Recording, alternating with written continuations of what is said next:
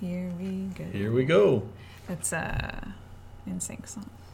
Well, you know. I've been in like super 90s mode, like more than usual lately. It's my comfort. So you're in the NSYNC mode, and I'm in the Randy Travis mode. I'm going back to a better class of losers. So. I'm not like I'll be honest with you. I never really got into Randy Travis. I can appreciate him for what he was. He was really got his start in the late '80s, along with some of the other greats like George Strait and so on. They're all in that same window, but. And I'm really not. I was a Backstreet Boys girl. Was not really into NSYNC, but I can appreciate some of their stuff. They both have merit. They both have some drawbacks at times. They both have weak bones now. Okay. They're old is what I was trying to They kind of took the... I'm sorry. Took the long way around the bend. I need coffee a lot. It's been a couple days. So the weird thing is that some of those guys from Backstreet Boys are about my age. No, for real though. And the guy I had a crush on when I was in middle high school was the oldest Backstreet Boy. I didn't have a crush on any of them. I can say with complete honesty. Was the oldest one of the group. Which one was that? Kevin Richardson. Oh, really? I thought he was the most handsome man I'd ever seen. He was the most mature of He was. Maybe that's why my head hidden issues. I don't know. But now he's like 74. So. I don't think he's 74. I'm gonna look it up. I'm gonna guess he's right around the 50s. But they're still touring. They're still out there. So are the Oak Ridge Boys, and William Lee Golden is 82 apparently. What's his name? William Lee Golden, the one with the long beard. Okay.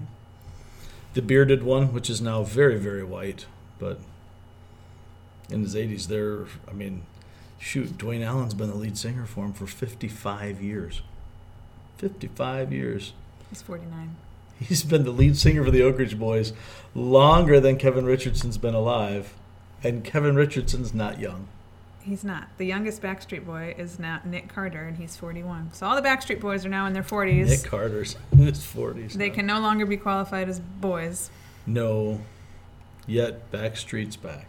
All right. Hi, everyone.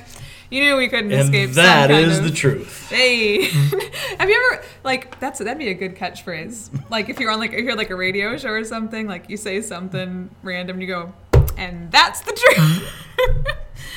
Anyway, we're talking about. I have a confession to make. Okay. I got another confession to make. Foo Fighters. If only we were at a dashboard. Dave Grohl is over 41. And is the definition of rock star. Dave Grohl? Yeah. For sure. He's being sued right now. Finished the concert with a broken leg, man. When? Jumped out a couple years ago. Fell off the stage, I guess. Well, he's being sued right now, so broke I'm sorry, his leg. Grohl. Went to the hospital, had it set, came back. Finished the show. Foo Fighters. After going to the hospital. Now, how he got in and got that treatment that quickly, I don't know. Grohl. But he's a rock star. I'm saying. But he's being sued. So sorry, Dave Grohl. Did you hear about that? No. Anyway.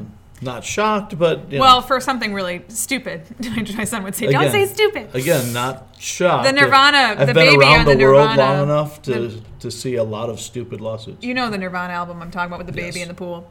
Well, he's an adult now, and so he's suing everybody that was involved, including Kurt Cobain's estate, for psychological damages, I guess. The baby is? The baby, who's like in his 30s now, so that's fun. Okay. Stupid. Anyway. So, is the album called In Utero? It was called Nevermind. That's Nevermind. Yeah. In Utero's the other one. Right. Yeah. So, and I guess at the time when that picture happened, the parents of the baby said, "Yeah, it's okay," and they paid the parents $200, and they were friends of the band, and they're like, "Yeah, no problem." But now the baby, who's like a 30-some-year-old man, is suing everybody involved. Yeah, so there's that. So there's that. We live in a crazy, crazy world. So what was the confession? Was that the confession? You're being sued? No. How did I even get on that? Oh, Dave Grohl, Foo Fighters. Okay. I don't know. We're a little all over the map, and we're just getting started. So. And that's the truth. It is indeed the truth. I think I touched on this last week when we kind of did an overview of the armor of God. That everybody knows everything that you need to have. Everyone knows, even non-Christ followers. When it comes to the I mean, it's more common than I'll other ride with it. things. I'll It's ride more with it, common yeah. than other Right. biblical stories. You've at least heard the term and right. seen it on posters and whatever. Don't quote my quotes. T-shirts. So. T-shirts. Out of all the pieces, I really never paid much attention to the belt of truth because when you compared it to like a helmet or a breastplate or a sword, it's like, meh, a belt. Like, what's that? So I was really... It completes the ensemble. Right. It's an accessory. But I guess I was looking at it from the wrong perspective. I'll admit when I'm wrong. I just thought, oh yeah, the belt of truth, we're supposed to tell the truth. Da, da, da, da. That's not what it's about really at all. And it is, as I learned over the past couple weeks, a very important and integral part of the whole ensemble. So I was happy and humbled and empowered to learn all of that. So thanks for bringing that to light for me. Well, as we're working through it, it struck me, and I don't know that it ever struck me the same way before, but really the armor, strictly speaking, that he's focusing on is really these first three pieces, the belt, the breastplate, and the shoes. And the others are what he says in addition to that, which I never quite caught the same way until I was going through this, which does not make them less important or less crucial, but he starts with this belt of truth. Why would you start with the belt? That seems so they put on last. Right. But it is foundational to the armor in that it holds everything together. And, as we were talking about on Sunday, it kind of keeps your pants up, which I completely did not think about that till I was listening to an Alistair Begg sermon on it.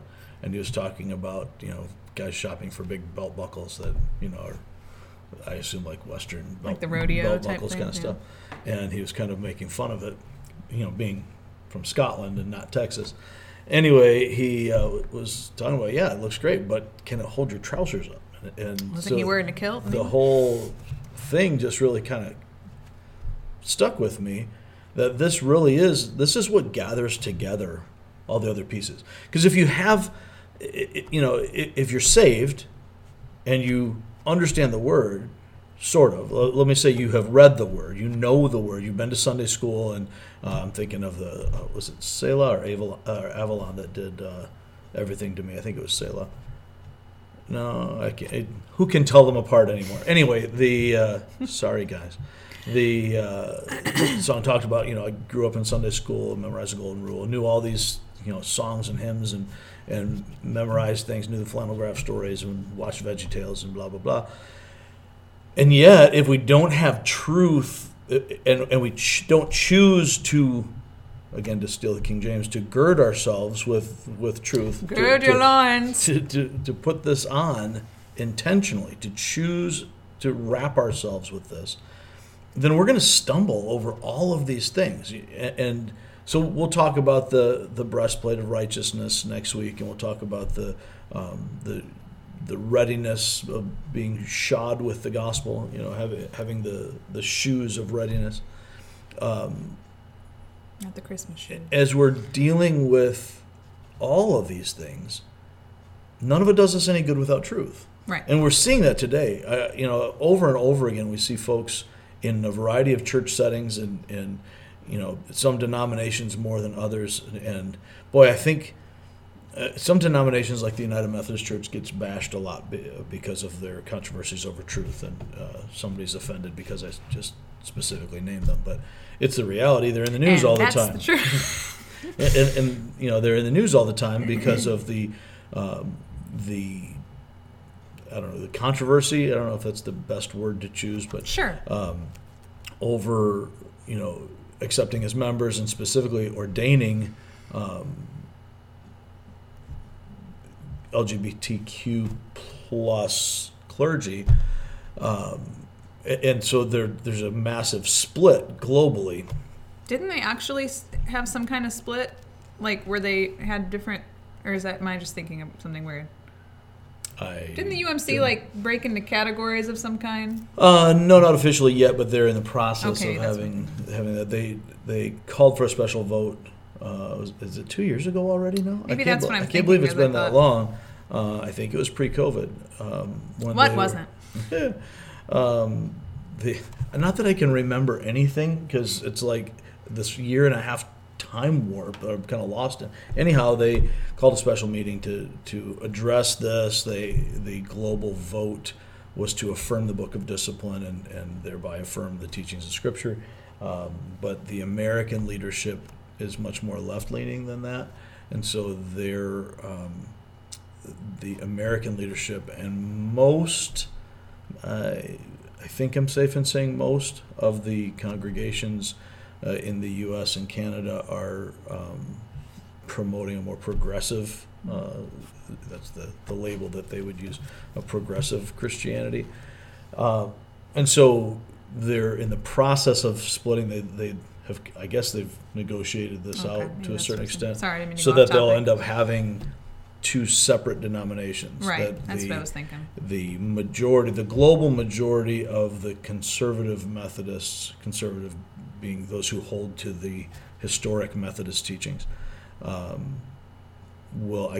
sounds like they're going to then go form a new, even though they're the majority, go form a new denomination or a couple of new denominations. Isn't that how it works too? Of holding to the historic teachings. Right. Anyhow, while they get a bad rap, or the UCC or ELCA or any number of more progressive denominations, and I think rightly so. I'm not in any way going to defend them. I think that when we get away from Scripture, we get away from Scripture. But there are so many non-denominational, so-called evangelical churches that are not with these more progressive mainline churches who don't teach truth any better. They may teach something different in the moment, but because they have not put on, often in the pulpit, they've not put on the belt of truth.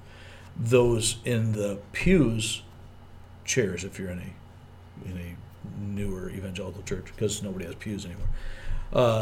If you don't have it straight, if you're not absolutely grounded in truth and sound doctrine in the pulpit, you're not going to be able to in the pew. And so we have a lot of folks who have a lot of expectations of what the faith is like. What should it be like to be in Christ? What is the victorious Christian life?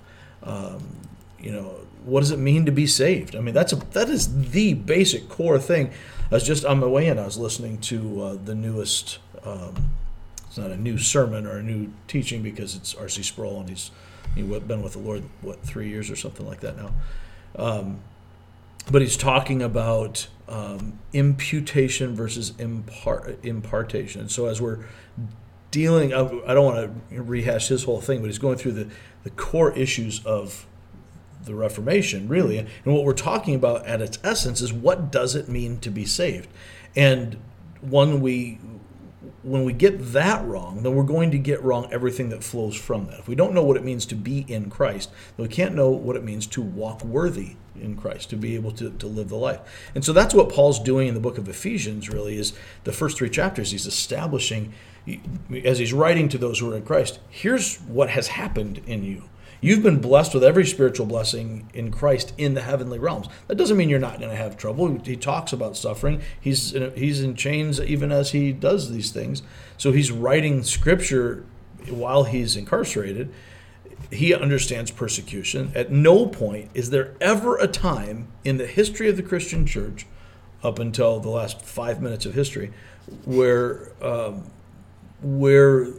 especially the leadership, where it was thought as anything other than normal for Christians to be persecuted. So even throughout what we would refer to now as Christendom, when the Holy Roman Empire took over Europe, and so we see, in the medieval times and coming forward, the influence of what I would call churchianity, but the Christianity idea, where it became the cultural norm, right? So everybody's in church. I was just watching the 1957 Disney movie Johnny Tremaine that deals with. Why does that sound so familiar? It's a classic novel about a 14-year-old who ends up being involved in the revolt in Boston in in the 1770s. I think I'm thinking of Johnny Tsunami, which was a different very different. Fun movie, not the same. That's more my generation. Same age, different story. So Johnny Tremaine eventually ends up involved in the Boston Tea Party and so on and so forth. Gotcha. But I did Is it on? It must be on Disney Plus. Is it? Probably. I was watching Maybe I'll it check on it out. Prime. If I'd have thought, I would have checked Disney Plus. Because I Disney paid movie. for it on Prime, and I probably should have. Well, But anyway, and that's the truth. that's the truth. We are the home I'm an of idiot. professional podcasting. What was I talking about? Where were we going with this whole thing? Johnny Tremaine. So, as I'm watching this movie, they're constantly, it's not a Christian movie by any stretch, it's not a Christian novel, but the presence of the church in colonial New England, Right. you can't get away from. Right. It was the law in Boston to keep the Sabbath as they understood it. And so you could go to jail for breaking Sabbath, for working on Sunday. And that's a huge, huge difference from anything that we understand Sure, today. right. But that does not make it Christianity. It makes it Christianity as a movement, as a religious form, but it does not require a relationship with Christ that shakes you to the core or is grounded in the reality of who he is when that is the norm of society. Right. And so as we're looking at the history of Christianity, persecution is normal, right? So even when it was when Christianity and the trappings of the religious aspects of it were the norm for society, those who stood up for true biblical Christianity that goes beyond just the religious trappings or the cultural norms would often be persecuted, whether officially or unofficially. That was never not part of it. I don't think that that's changed really. I What's changed is that we think it should be something different than that. So the perspective is different. When Martin Luther stood up with the 95 Theses, he wasn't trying to leave the Catholic Church. He wasn't starting this big Reformation. He was inviting a debate. right. Even then, he didn't know it was going to turn out the way it did, but he knew there is going to be a cost, an intellectual cost perhaps, but someone's going to come against you. Once it became clear that you're standing against the norm for the truth, that's when he started to come to grips in his mind with the fact that I can't vary from the Word of God. I can't. But there is going to be a price. Right. That's always the case with everyone who stands for truth, because whatever's going on, truth is almost never the norm. And so when People don't often want to hear it. absolutely, and so we've talked. I've been using the hashtag since January of Love Speaks Truth, and there's reality to that, and Paul talks about that, speaking the truth to one another in love, and as we speak to one another in psalms and hymns and spiritual songs, all of this is part of the speaking the truth and ministering the gospel to one another. But that's not specifically what he's talking about here. That's part of it, that's the outgrowth of it, but he's talking about taking hold of the truth of God's word, wrapping yourself in sound doctrine, so that you know the word, you understand what it means, you know not just the Old Testament law, but the gospel. You understand the teachings of the apostles, and you have wrestled with the theology and application of it. If this, then what? If this is true, if this is what the apostles are teaching, then what? If I'm saved by grace through faith, not of my works, then what does that mean as far as how I live, and so on and so forth. And so that's putting, you have to get that foundation of truth to be able then to deal with it when the rubber meets the road. Right. So that's really what he's talking about here. The rest of the other truth aspects grow out of that. So being a truth teller, he had just in chapter 5 talked about, I think it's 5, talked about not any longer speaking falsehood, but instead speaking truthfully to one another. That's not his point here. It's the outgrowth of his point here. If we are people of truth, if we've fastened truth around us to hold everything together, then we can't logically allow ourselves to be people who speak untruth, right? And so that same thing applies when we are talking about the ills of society or whatever else. Churches in particular, Christians, every individual Christian we make up the church as living stones that build this temple. When we can't hold to the truth, we can't expect a society to be better than that. We are the truth keepers, the truth tellers. And so when the church can't figure out that when God's word says it, it means it, then we have some problems. We got real issues to deal with. But that before that goes to what the church says to the outside, we have to speak to ourselves. We have to preach to ourselves so that we understand when the devil is attacking our minds, and that's really the context of this. He's putting this in military terms because we're in a battle. We're in a combat zone all the time. And so he's saying, look, you're going to have to stand against the evil, against the trouble. You're going to have to stand against the forces of darkness. The enemy is going to come against you, and you got to be ready. So the first thing you got to recognize is you've got to wrap yourself up in truth. Mm-hmm. This is what holds things together. And if we don't get that, then we're going to end up all over the map because we end up trusting in things that are not the Word of God. And, I so often will go back to Proverbs 3, 5, and 6, which I think are just some of the most central verses in all of Scripture. Trust in the Lord with all your heart. Lean not on your own understanding. In all your ways acknowledge Him, and He'll direct your paths, or make your path straight.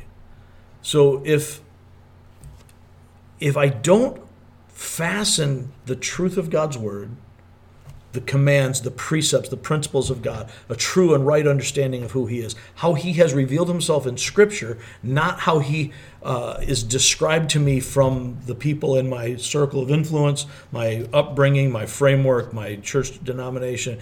I have to get beyond all of the other voices, all of these other things telling me this is what it should be like. This is what walking in Christ should be like. This is what, God's love, so He can't, hell can't really be real because how could God do that? So many other forms that this takes on where we distort who He is because we haven't girded our loins with the truth. We haven't taken hold of the fact that it doesn't matter what makes sense to me, it matters what God actually says. What is the reality? And we've heard a number of times in recent days folks using the saying, facts don't care about your feelings. And some people will see that as political and get all fired up. That is basic reality.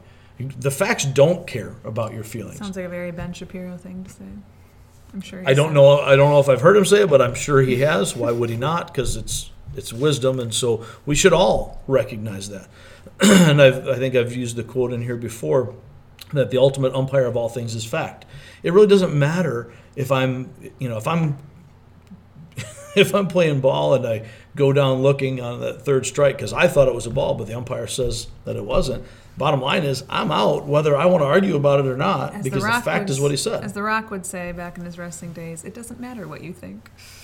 There we go. So once again, going back to 90s Rock, right, when he had the hair and the eyebrow and he had the turtleneck with the gold chain and all that stuff.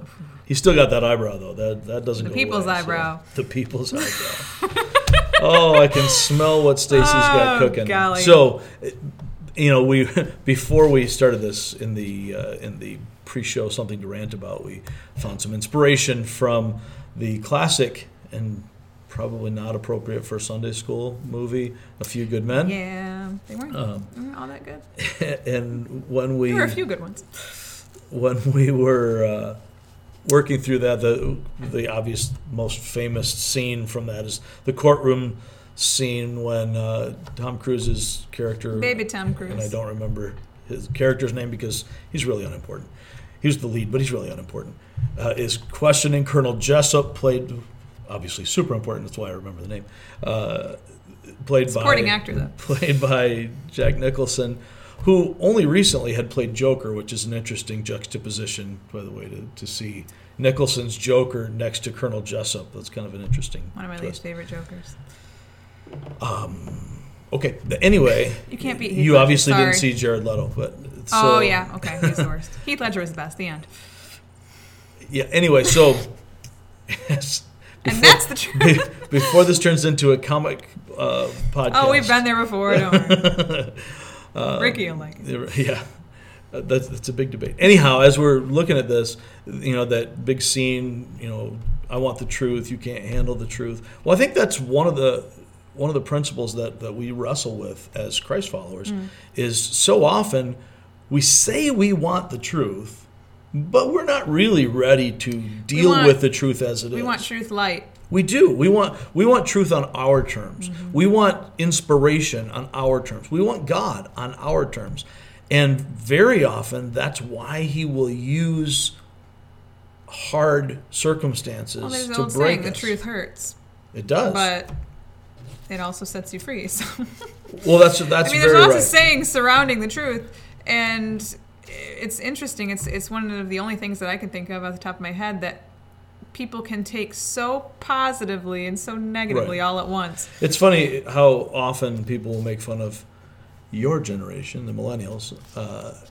I recently found out that I'm an elder millennial, which makes me feel a little better about things. Like, Really, because Suzanne is also a millennial, so but she's an elder millennial then, because we're not that far she's apart. like are 7 years older than you. 6 we? years. No. Yeah. How old is So- she? How old are you, Suzanne? Can we Six- call it your 6 age? years older Can we than call me. it your age on the podcast?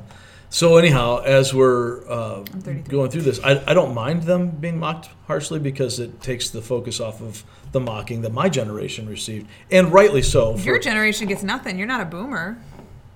No, we're Generation X, and so I hear nothing about your generation. That's right, because we control the media now. That's if you're not figuring It's this out. either baby boomers, millennials, We've or gotten Gen old Z. enough to own stuff now, so we got made fun of for the entire generation, and rightly so, because we're a bunch of losers. But Well,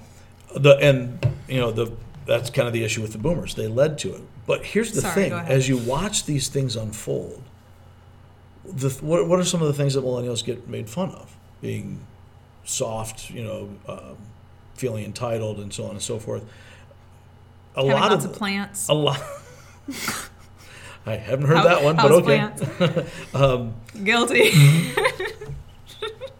Lots of plants, really? What's a house plant? I've never heard that, other than perhaps. Never mind. That's another conversation. I have a reason why you're saying the things you're saying.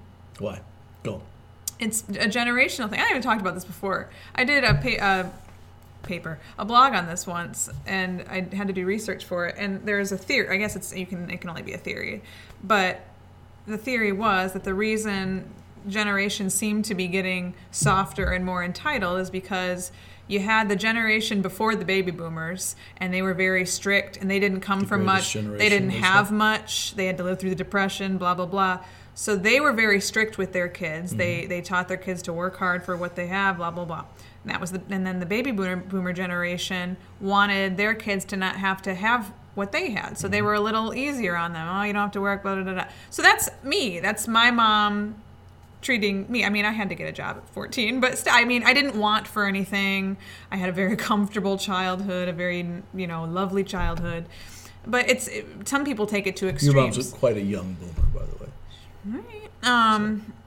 So anyway, it's just been, so then my generation, when we start having kids, then I guess, Gen Z or whatever, they're even softer, and they're even softer because everybody wants their kids to have better than they had and have life easier than they had. And That's absolutely right. That ain't always a good because thing. we haven't suffered as much. Right. And another reason that it's always the younger generation is because they are, by definition, younger. Right. So they haven't experienced as much. They think they're wise. Every generation thinks they're wise as they grow up until they realize how unwise, how foolish they are because, oh, wait, Mom and Dad were right. The more we suffer, the more we begin to understand that. And so we, as increasingly affluent people, we live in a world where people are driving around during this unbelievable recession in 2008, 2009, went the worst thing since the Depression. Now, mind you, in the Depression, people were sending their children away to other families because they couldn't feed them. It was normal for kids in rural communities to go to school without shoes. You didn't own shoes. It wasn't a matter of I didn't get a new set of cleats for my sport that I'm in, I literally have no shoes. This is what you got. And in 2009, I'm watching people talking about how bad the economy is, and this is, it's like the Depression. I'm like, man, this isn't even as bad as the early 70s, when we're going through it. Was it rough? Yes, but our standards, our expectations change. And so in America, when we're poor, our homeless people, and I'm not in any way saying ignore the homeless people or anything like that, but the poor people here have it better than a lot of people around the world who don't consider themselves poor or aren't considered poor by the government. So we're just, our standards, our expectations are different. The reason I even bring that up is because I think that's a big part of what happens with us in our faith walk is we have expectations because we haven't suffered enough. If we are in a place or in a time where you have to fight for your faith, where being a Christian means you will likely lose everything. You might lose your home, you might lose your family, you might lose your life, you certainly might lose your freedom, which has been the norm for a lot of people and is even today in over 50 countries. Well, just this recent the horror going on in Afghanistan, there were Christian churches over there, and these people were being persecuted and even martyred. And I read one thing on Facebook about a church there that they were underground and they did get martyred. And then the contrast was, I'm considering not going to church on Sunday because I have the sniffles or something like that. Right. It's our expectations are different, and so the more we base our expectations on the norms around us, what we're used to, what's comfortable for us, the less grounded we are in the reality of the Word of God, the less grounded we are in the truth of what matters. And this is true for me as much as for everyone else. I'm like, it's hot outside. It's kind of tough. I'm going to sit in the air conditioning. Of course, we have it available to us. We can't imagine. I mean, people literally will not go to church if there isn't air conditioning, if they don't have comfortable seats. So, we have chairs and air conditioning in our new facility, which the facility is not new, but it's new for us. The reason that we have these is because that's what people expect. Right. That's not central to the gospel. It's not necessary. We could do it on, logs outside, in the wintertime. And in When Calls the Heart, it's been a while since we brought up When Calls the Heart. When they're without a pastor, they're struggling to get things together. They're out in the woods in Canada, and sitting around, but they're gathering because it meant that much to them. Even when they didn't have the means to do it, they made it happen. Right. And when we're connected to the reality of God's Word, and we see the centrality of Christ and the necessity of being together as the body, then it changes us. It changes our priorities. When we are understanding that the reality of Christ is not only central, it is supreme. Now I'm kind of looking at the book of Colossians here as I'm saying this. When we begin to see just how vast, how great, how unspeakable the holiness of God is, and then considering that we are rebels against the crown, so to speak, and our sin rightly brings God's wrath, and all of us by our very nature, we don't choose good, we don't choose godliness, we don't do our best, even though we like to say we do. We don't. None of us do. Then to see that the holy God is great and vast and majestic and sovereign as he is, actually loved us enough to send his son to take all of our sinfulness upon himself, to put his righteousness onto us so that we are declared righteous before we actually become in our practice righteous, which is the nature of the first 3 chapters of the book of Ephesians. We're chosen, we're adopted, and before we ever even do anything good, he has declared us right. He has declared us holy and righteous and set apart for him. Well then, when we see that, gratitude is the only logical thing. Living a life, as Romans 12 says, living a life as a living sacrifice. If he died for me, how can I do anything else but live for him, right? But at the same time, if I don't go all the way into the character of God, exploring what the Word of God says about him, then I'm going to very easily be thrown off. And Romans 5 and Romans 8 both kind of echo this. Romans 5 talks about the fact that we don't just glory in all these wonderful things, we glory in our sufferings. And part of that is because the one who allows the suffering in our lives is the same one who, while we were rebellious against him, sent his son to die in our place.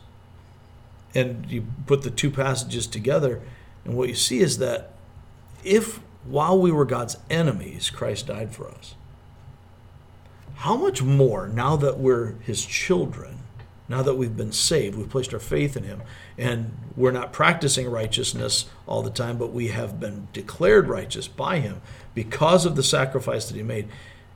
If he did all that while we were his enemies, then how could we possibly imagine that now that we're his children, that he would abandon us? So if I believe that Jesus Christ died in my place for my sins, and I recognize that it's not because of anything in me, it's not anything that I did, then being able to wrap my mind around that truth and remind myself of that truth when I blow it or when I'm overcome by fear or whatever else it is, to remember that the one who owns it all, who controls it all, has seen fit to give his son in my place, has also seen fit to allow this in my life. Right. So whatever it is, this has to be the very best possible thing in this moment to make me more like Christ and bring glory to God. I can't really escape that if I see and apply the truth of God's word.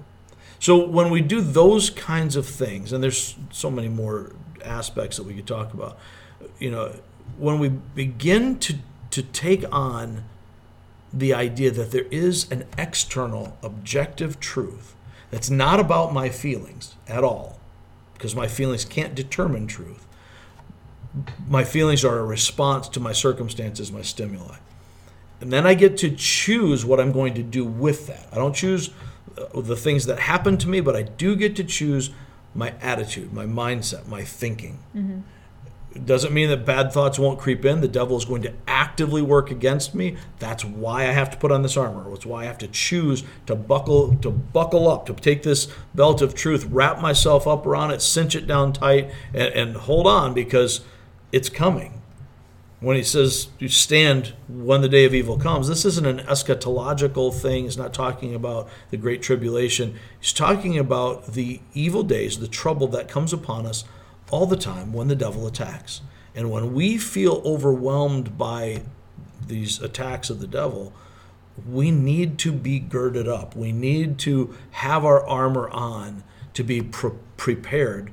And next week we'll talk about the fact that we are protected. And then we'll talk after that about the reality that we need to be proactive in engaging in this battle. But this idea that we're just victims is not biblical. Mm-hmm. And the better we take hold of truth, the less we're going to be tossed around by false doctrines. Right. That chapter 4 talked about that. The more unified we will be as we all grow together in truth. Our divisions come because we don't understand things rightly. And so I think this, and you think that, and I feel this way, and you feel that way. But if we are united in understanding the truth of God's word, and we are united in our love for Christ, then all the rest of that stuff falls away, and the unity grows. Our love for one another grows. Our grace toward one another grows. But that only happens when we have that foundational piece of truth. we will stop there for today. If anybody has any questions or comments, shoot, I forgot to put the question prompt again. I'm a horrible podcaster. Horrible. Horrible. Just kidding. This is the home of professional and that's podcasting. The truth. So if you have any questions post-podcast, feel free to shoot us an email at somethingreallifeonline.org. We'll be back next week. I know, but this subject is over. No, I'm just kidding. Ask us questions anytime. Nothing is over. You can't handle the truth. Still on Rambo. So yeah, somethingreallifeonline.org. The power just flickered. That was terrifying. Not terrifying. I thought that we were going to lose everything. That was the terrifying part. That could be terrifying. So, or you can send us a message on Facebook or YouTube, or leave us a voicemail at 269-756-RLCC, or if you use the Anchor app, you can leave us one directly on there. Well done. Anything else from you? It's as good as it's going to get. First Oscar for Jack Nicholson. Not first. Came full circle there. Have a good day, everyone.